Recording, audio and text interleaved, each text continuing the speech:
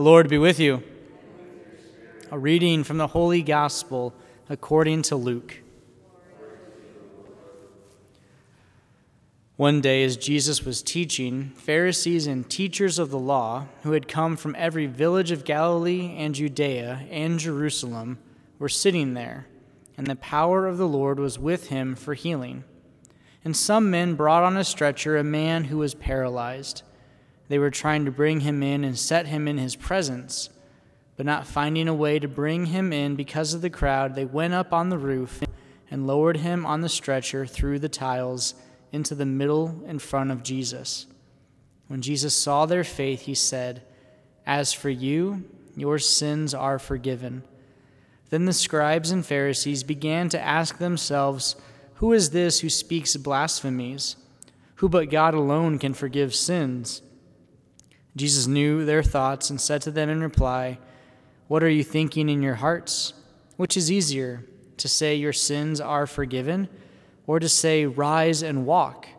But that you may know that the Son of Man has authority on earth to forgive sins," he said to the one who was paralyzed, "I say to you, rise, pick up your stretcher, and go home." He stood up immediately before them, picked up what he had been lying on, and went home glorifying God.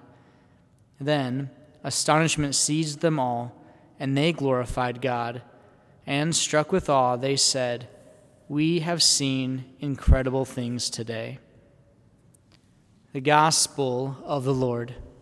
Praise to you, Lord Jesus Christ.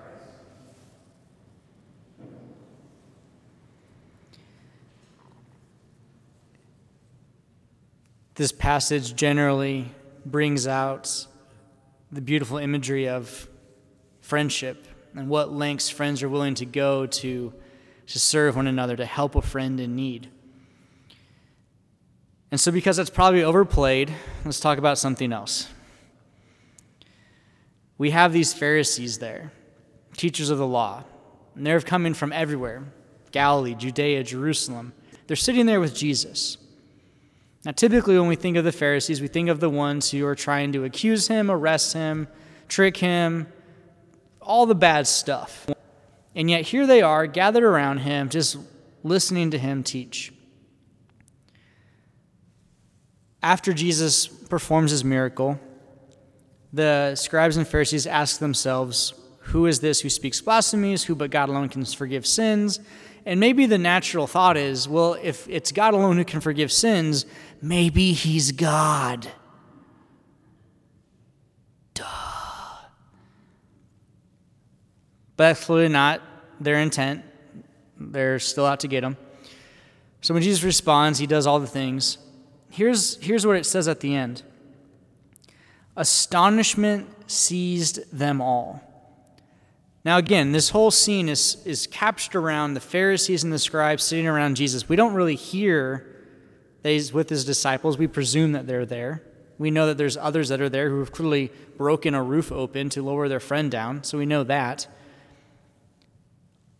Astonishment seized them all. Maybe this is too literal, maybe it's not literal enough, but wouldn't that include the Pharisees, the scribes, the teachers? Wouldn't it include them? The very people who were out to get Jesus, who in their own heart questioned, "Who could this be who blasphemes God, blah, blah, blah," who then finally say, "We have seen incredible things today." Astonishment seized them, and they all glorified God.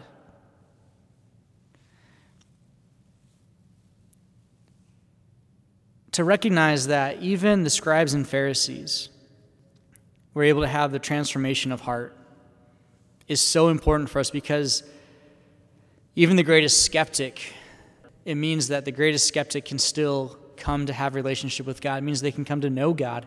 It means that even in our greatest doubt, fear, discouragement, distance that we feel from the Lord, we can still be astonished by what he does.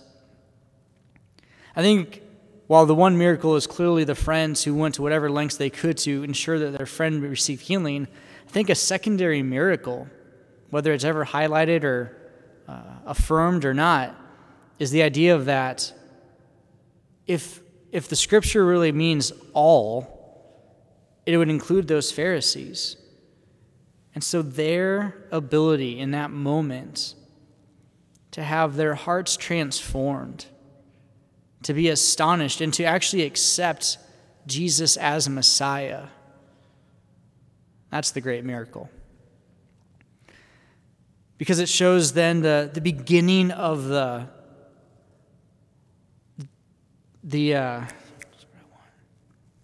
dissemination of the faith. Because if Jews were the first ones to become Christians, then Pharisees and Gentiles and everyone else would be converting at different points. So I think it's just beautiful to recognize that part, that all were astonished and could recognize and say, we have seen incredible things today. When just moments ago we doubted and questioned and debated. May our hearts never be so hard that it prevents the transformation of God. May our hearts never be so hardened that we just gloss over the miracles that happen in the day-to-day existence of our lives. May our hearts actually be warmed up so that we can be astonished, because every single day we see incredible things.